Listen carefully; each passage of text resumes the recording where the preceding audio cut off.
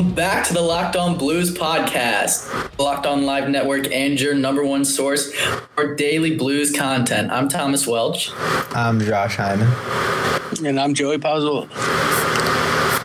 Today, as always, as customary during quarantine, not a lot to talk about, but we did get a nice little nugget from our girlfriend Torey Krug. Oh boy!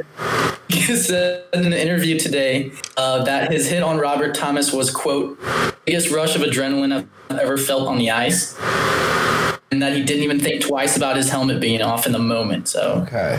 The new rules being implemented and just thinking about the play in general, what do you guys think of that comment?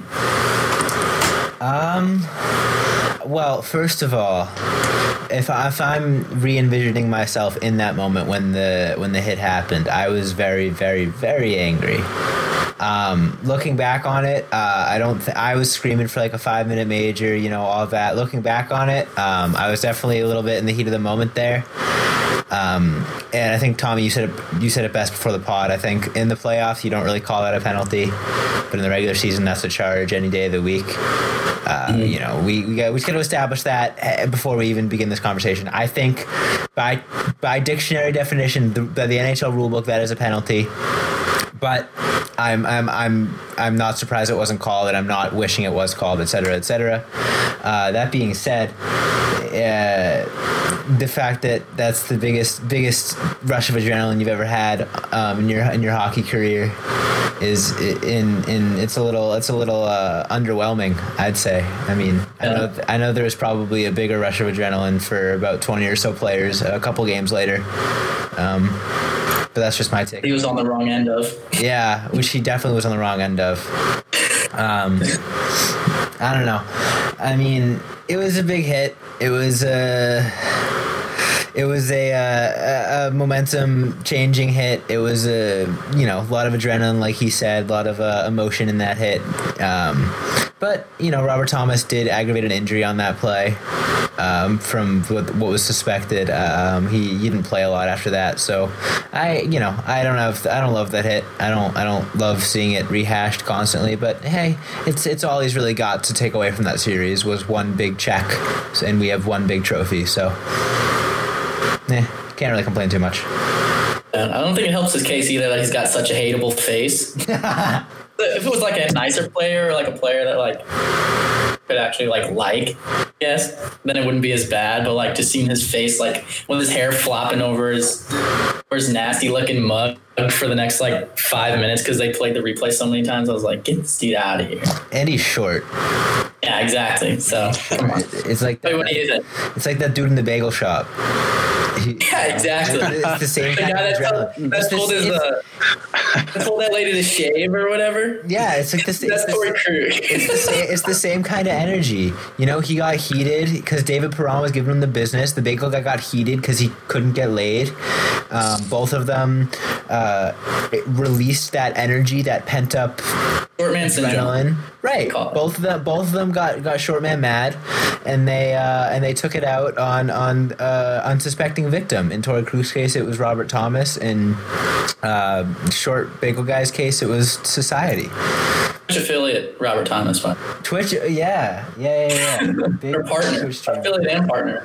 Oh baby, I don't know, Joey. What are your thoughts on the play in the comments?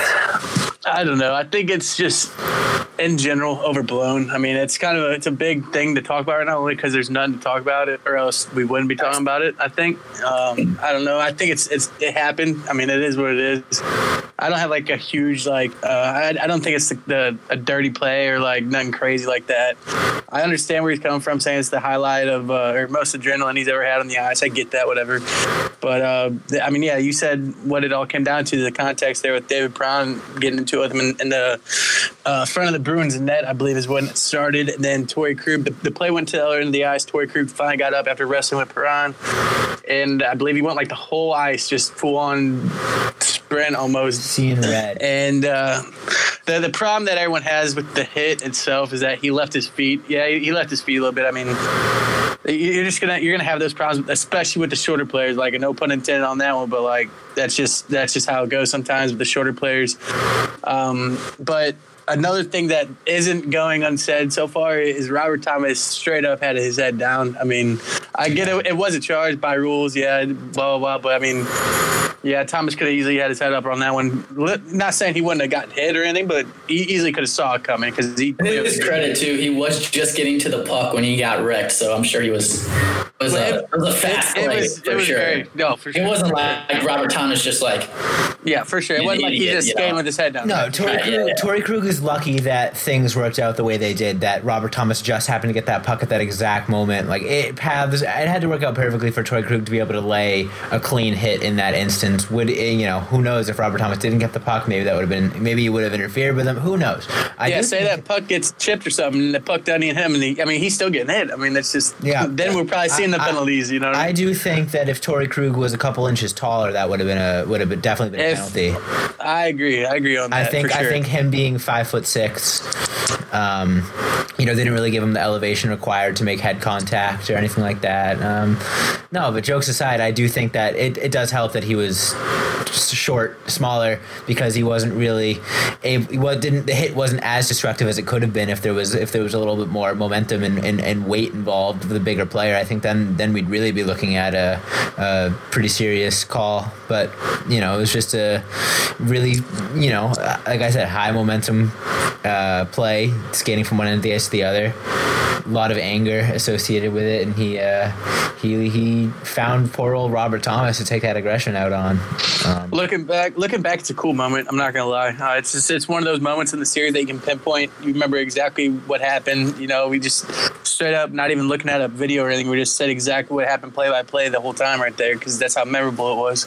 But the way I'm looking at it right now is like, imagine if that was like Oscar Sundqvist and he did it to Torrey Krug, and I mean, I feel like we wouldn't be as harsh as we are on Krug, but like we'd be losing our minds. Yeah, exactly. But I mean, I don't know. It's one of those memorable plays though, for sure, and we'll always remember it and always look back to it. And thank God they won, because now it's a good memory to us. Do you guys see that one video? I'm trying to find that on Twitter. I think it was like Low Def Blues or something like that. Somebody put a video in the replies where it was the hit, and then Robert Thomas got sent through a portal, and he came out on the other end. He came out on the other end of the portal, lifting the Stanley Cup. Yeah, I haven't seen that one. I saw the portal one, but I didn't see. No. It was an updated one. It was an updated one where it was like, I think we found out where Robert Thomas went after that. He got sent through like the portal, and it was all the special effects, and then it popped out on the other end, and it was him lifting the cup up over his head. That's beautiful. That was a pretty sick video. I couldn't find it. I just checked real quick. I couldn't find it right away, but yeah. The thing about the Krug hit that just interests me as a whole, and thinking of like your themes in the NHL, is like, we talk about it all the time, but like obviously the playoffs are a different beast, and like we were kind of saying, I would probably get called a charge in the regular season, and David Perron's little evagging Krug in front of the net would probably get called in the regular season, but because it was the playoffs, it's a different beast. They kind of just say like, let him play. Yep. It's weird how like in every difference, it's weird how the regular season is so different from the playoffs, and how the Blues have kind of picked up on that and built their team for one that will succeed in the playoffs. Ooh, yeah. Even if they don't have a successful regular season. That's a fun topic. Let's get into that after a quick break, because I got lots to say on that. That's a fun one.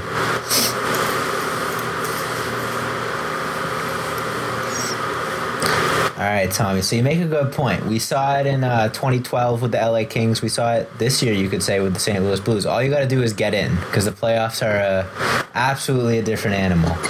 And like you said, I think you hit the nail right on the head when you said the Blues are built for the playoffs. I mean, when you think playoff hockey, you think grind it out, tough as nails, surviving a 7-game series in the gulag.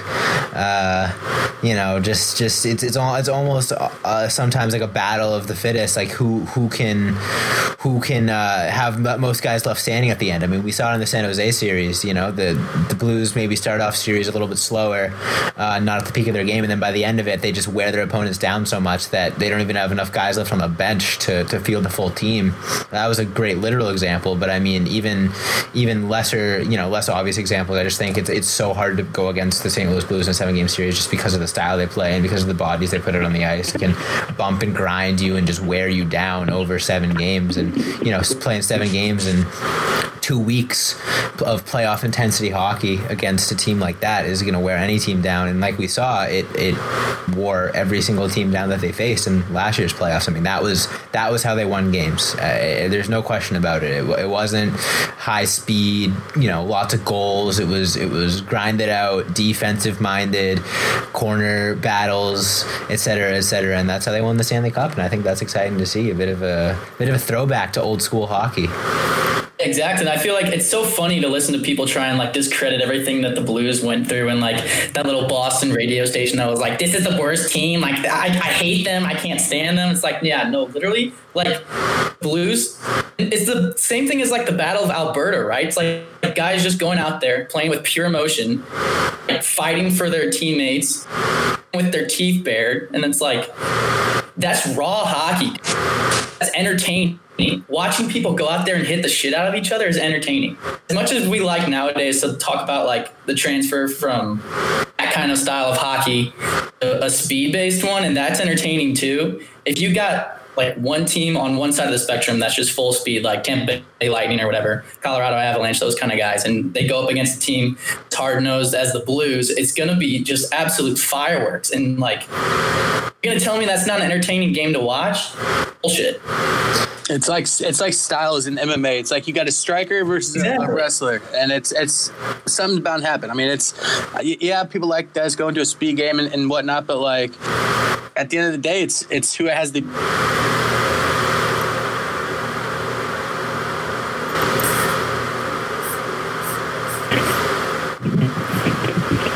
Joey, Tommy, I'm here. I think Joey cut out. All right, Joey is MIA. We'll continue without him while he figures his. He's crackling. I hear movement. Anyways, yeah, like he was saying, it's really the mashup of two different styles. Joe's. Oh, yeah, it's back. Back. Yeah, I'm cutting in and out like crazy in this episode. Welcome back. All right, what were you saying? Yeah, I don't even know anymore, but MMA, different styles. Striker versus wrestler. Yeah, so different styles, and like I look back to like the 13-14 season with like Marcel Goc, JOC, Dmitry Yaskin, and guys like that, Patrick Berglund. Those teams were built to run in the playoff or run in the regular season. I mean, you saw them contend for multiple President's trophies. They're always at the top of the standings in the league. Blah blah blah, whatnot. Hitchcock kind of brought that. You guys need to be more physical. You guys need to focus on defense first. Blah blah blah, and that kind of built the foundation of what we saw last year. Fast forward to last year with guys like Pat Murray and Joel Edmondson, Oscar Sundqvist, Ivan Barbashev. Like all those guys are hard-nosed players. They all know the same idea. They got the same identity with defense first, finish your checks, do the little things first, and then we'll get to the goals later. They'll come. And Craig Berube is the one that fully brought that formula together into one, and finally, obviously, we saw what happened. They won. But yeah, it's a completely different, almost different sport. Playoff hockey compared to regular season hockey. You can even just look at the Tampa Bay Lightning and say like, okay, they broke all these records and then what happened in the playoffs? And they got waxed in the first round, 4 games. And who's Columbus? They're a tough team that grinds and gets pucks deep and gets the dirty goals that come to them. And that's exactly what happened. One thing that really stuck out to me from last year's playoff run that I don't think we've ever really talked about is how much the club really played as a unit, and like how much every single individual factored into the wins, and how much every single player mattered, none more than the other. Like we saw it when in a series when like in like the final when Vince Dunn went down for a couple games, or when Oscar Sundqvist went down for a couple games, like names that you wouldn't really expect to have a super large impact on your success. You saw it was night and day without some of those depth guys. Coming back in the lineup, Vince Dunn was a gigantic impact when he returned to the lineup. They played so much better defensively. They really shored that up. Oscar Sundqvist, huge impact on the power play. Penalty kill. Penalty kill as well, yeah. Penalty kill.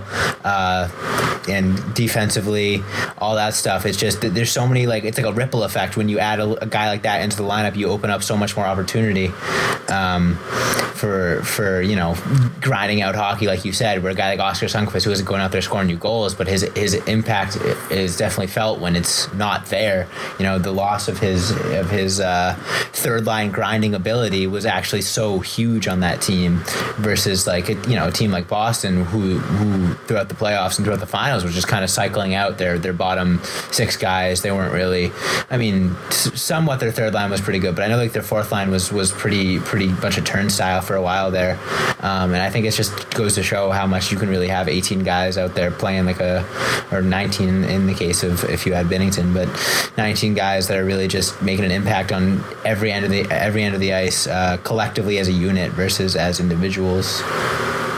Yeah, and tying everything into one here. Looking into this year, that's what's so impressive about this team this year is that what did we just say? We're not built for the regular season. You can ask any Blues fan you want. They're not a team that's going to go out and get you 110 points and contend for a President's Trophy in first place in the Western Conference. Yet here they are doing that exact thing, and we know that's what's so scary about it is that one, they're the team along with the Boston Bruins, obviously, that are supposed to be the most fatigued right now due to playing the most hockey last year. And then two, it's you're without Vladimir Tarasenko, your leading scorer. And then three, it's you're not even a regular season team. You're going to elevate your game that much more when it comes to playoff time. So if you got the number one seed in the Western Conference that hasn't even close to play their best game yet, that's a scary thought. And that's what's so impressive about this year's Blues. And I think I remember at the time whenever Sundqvist was hurt, like looking up stats about like what our record was without him, and I can't remember exactly what the record was, but I know it was well below 500. So even like, we talk a lot about Oscar Sundqvist being like the hockey player of all time, but it really it just goes to show in terms of like a two-way player, in terms of his role he plays on the team, in terms of just like is attacking every asset of the game of hockey. He really is one of those players that he like holds the team together almost, in every facet.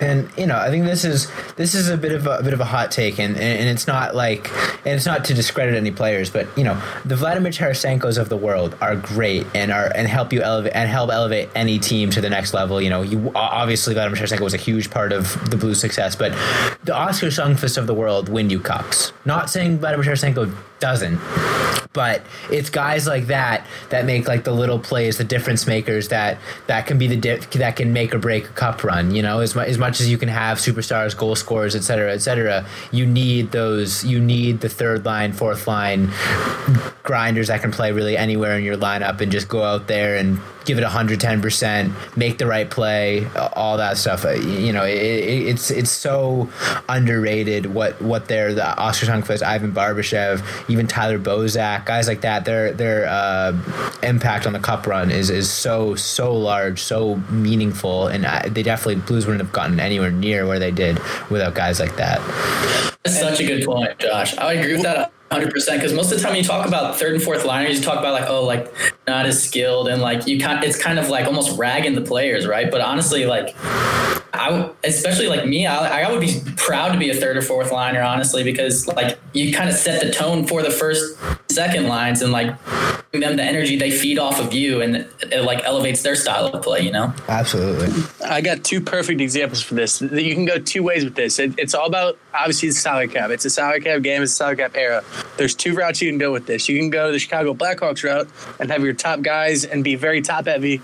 But if you don't find your bottom six players, that's how important it is. You go from a team that's contending for a cup year in, year out to not even making the playoffs for 4 years in a row now or something like that. But it's all due to not having a bottom six of the forward group. They're so top heavy. And then the best way to look at this is look at the Pittsburgh Penguins. Yep. They are top heavy with Sidney Crosby, Evgeny Malkin, but yet they continuously generate guys like Brian Rush, Connor Sheary, Jake Gensel came out of nowhere pretty much, but they groom them to where they know their role in the bottom six, they produce in the bottom six, and then obviously you get them up through the lineup that way. But there's two different ways you can go with it, and there's the Blackhawks way where you completely fall off because you're top heavy, and there's the Penguins way where you just continue to produce, and they're contending year in, year out. Absolutely. All right, let's take one more short break, and then we'll wrap this one up.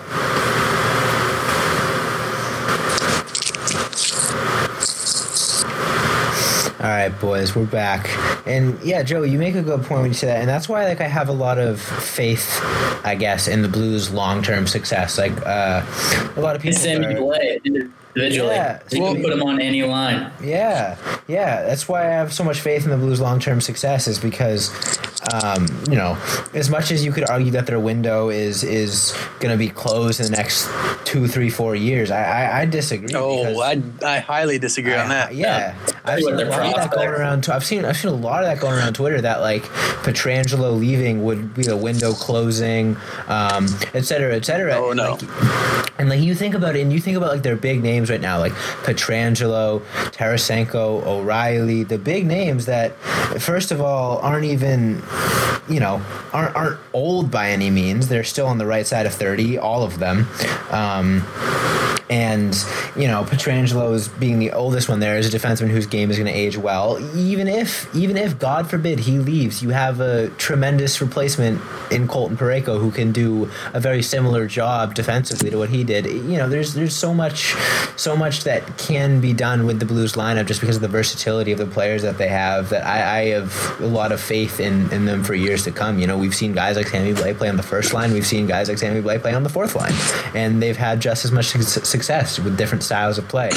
They got a lot of guys like that in the system. Klim Kostin's a similar player, big body, banging it out. They got a lot of skilled forwards on both ends of the ice, defensemen that can move the puck but are also responsible in their own zone, that's on the roster and in the ranks. There's no reason to believe why Craig Berube can't just take whatever players you surround your O'Reilly, Tarasenko, hopefully Pietrangelo, Parayko with, and just form another juggernaut of a team, because that style of play can translate to a lot of different players and work successfully, like we saw. Yeah, so out of those core groups or core players you just mentioned, Pietrangelo, O'Reilly, Schenn, Tarasenko, Schwartz, the list goes on. There's only one 30-year-old in that group, and that's Alex Pietrangelo, and I believe he is 30 or maybe just turned 31. He's 30, yeah. And so the quote-unquote window that you need to be looking at right now is looking at the Schenn deal. That, I think it's an 8-year deal, brings him to where he's 36, 37, I think. That's the window that you want to look at, is that the next 8 years, because what's Pietrangelo going to get? He's going to get 8 to 10 years, right? 7 to 10 years probably, somewhere in that window. And then you look at the O'Reilly and Tarasenko deals; those are a little bit before the Schenn deal comes up. But hey, they're going to re-up again with bigger money because it's down the line. So everything is in place for the Blues to be contending cup contenders for the next 8 to 10 years, and that's without even including your prospects yet. And you're going to obviously cycle through those year in, year out. I mean, this window is just opening. It's nowhere near closing. It's just opening. That's my opinion. I would also say, I would throw into the mix Jake Allen and Jordan Binnington's contracts being up at the same time.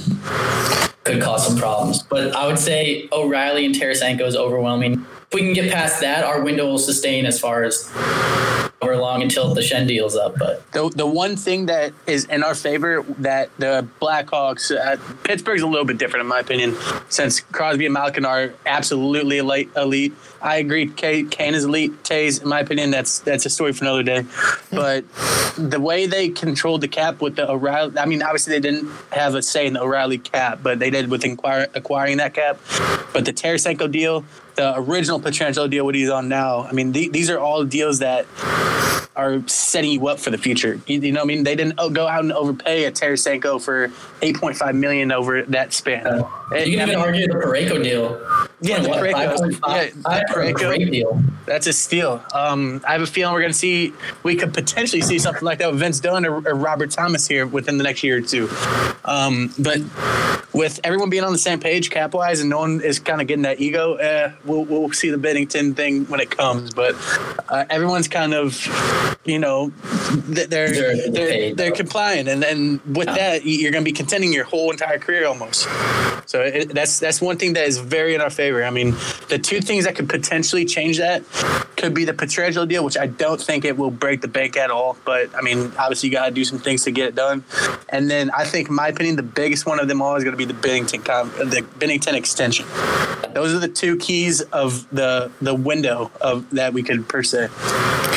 Yeah, I mean, it's definitely a good situation to be in, a good problem to have is like, oh man, the only way our window will succeed is if we re-sign our really elite players that have helped the window exist in the first place. It's a nice problem to have, if you'd even call it a problem. And it's the salary cap. That's all it is. The salary cap area. You got. And we might get pretty lucky in the sense that this year, other than obviously the obvious Pietrangelo, this is far, far, far from what you'd expect to see cap-wise for a team coming off a year removed from a Stanley Cup. You'd expect them to be, last year we lost Pat Maroon, Joel Edmondson, and Robbie Fabry. And this year, worst case scenario, we lose one of Alex Pietrangelo or Vince Dunn, and then like Jay Bouwmeester retires, whatever. You're bringing back 90% of the team that won you the cup. Salary cap's not moving much, and then in a year, 2 years, when the salary cap starts to really explode as things get back to normal, and you take into account the money that was supposed to get added to it this year is going to get distributed throughout the past throughout future years. So salary cap's going to go up a lot when these bigger contracts, the Shen, Tarasenko, Binnington, when those contracts need to get signed, there's going to be a lot more wiggle room. And then the contracts that you already have signed, like the Parayko deal for 5.5, and the smaller deals that you have, like Perron's deal, the smaller deals that kind of seems like a little bit much at the time are going to seem like absolute steals when the cap goes up, and are going to give the Blues the wiggle room that they need to really cheer up this core for a long time. I mean, you don't see a lot of Stanley Cup teams return to their full form the next year, and it's going to be the year afterwards too. They're going to be pretty much have almost the exact same roster. And I think another good point that I haven't really touched on yet. We're talking about all of our elite players and talking about locking them up, right? But also in terms of like a window, try to like expand your window. You have to start locking up those guys that are going to be part of the new regime, right? But I think that Robert Thomas contract too. I mean, if you want to go along the same lines of like, okay, these contracts with Parayko, like he's playing on a great deal right now. I mean, you got to lock up Robert Thomas for like 5+ years, right? At least. Yeah. It's either gonna be that bridge deal, or it's gonna be a 2-3 year bridge deal, or it's gonna be a 6, 7, 8 year deal. I mean, from what history's telling us, is it's gonna be a bridge deal. Well, that's how Doug Armstrong has basically treated everyone. I think Parayko, I think, is the only one so far off the recent memory. I mean, I remember even Jade Schwartz going to arbitration and getting a bridge deal leading to his extension. I mean, I think besides the big guy like Tarasenko, I think Parayko is the only one that didn't get a bridge deal. But and in a way, we're kind of quote unquote lucky in a sense that Robert Thomas's play doesn't technically show on the stat sheet just yet. I mean, he's not like a 60-point scorer right now. I mean, it doesn't say much, but it helps us in the long run. But I mean, obviously, when you watch him play by play, that dude is an absolute monster. He's a unit out there. But yeah, look, what does he got? I think he's next summer, I believe. Yeah. And I mean, you look at the current cap situation for the Blues, and you look at the defensemen in particular. The Blues are really good at cap management. I mean, very good. Doug Armstrong got some heat, man. Besides Alex Pietrangelo's potential, whatever, Justin Falk is going to be the highest paid defenseman at $6.5 million, which you could argue is an overpayment for Falk. I argue that we haven't seen enough of him. He hasn't been given enough time to really, whatever. That's a topic for another day. Having your highest paid, or in this case, what will be hopefully our second highest paid defenseman, making $6.5 million, and you're a contending team, that is unbelievable. Look at the Sharks. Look at the Sharks right now. Carlson, Burns, and Vlasic. I mean, I think every one of them are making at least 7.5 feet. That's just 3 off the top of my head. Yeah, and you look at other, like, defensemen don't grow on trees. That's why Justin Falk is making $6.5 million. Maybe that's a little bit too much for what he's capable of, but he'd be making that anywhere he played. He'd be making $6.5 million anywhere he played, even regardless of how good you think he is, regardless of whether or not you think it's an overpayment. That's what a defenseman of his ability ability. That's what his cost is. It's $6.5 million. And the fact that Doug Armstrong is able to lock up Colton Parayko, who's one of the best defensemen in the league, he proved so in the playoffs, for $5.5 million for 3 more years. That's spectacular. You got Marco Scandella, $3.275, a pay cut from what he was making. He's making that much for 4 more years. And then you even look at the forwards, and their highest paid forward is $7.5 million. You see so many players, Mitch Marner making $10-11 million, and Artemi Panarin making $11 million. And then you look at the Blues, and their top players making like close to half that.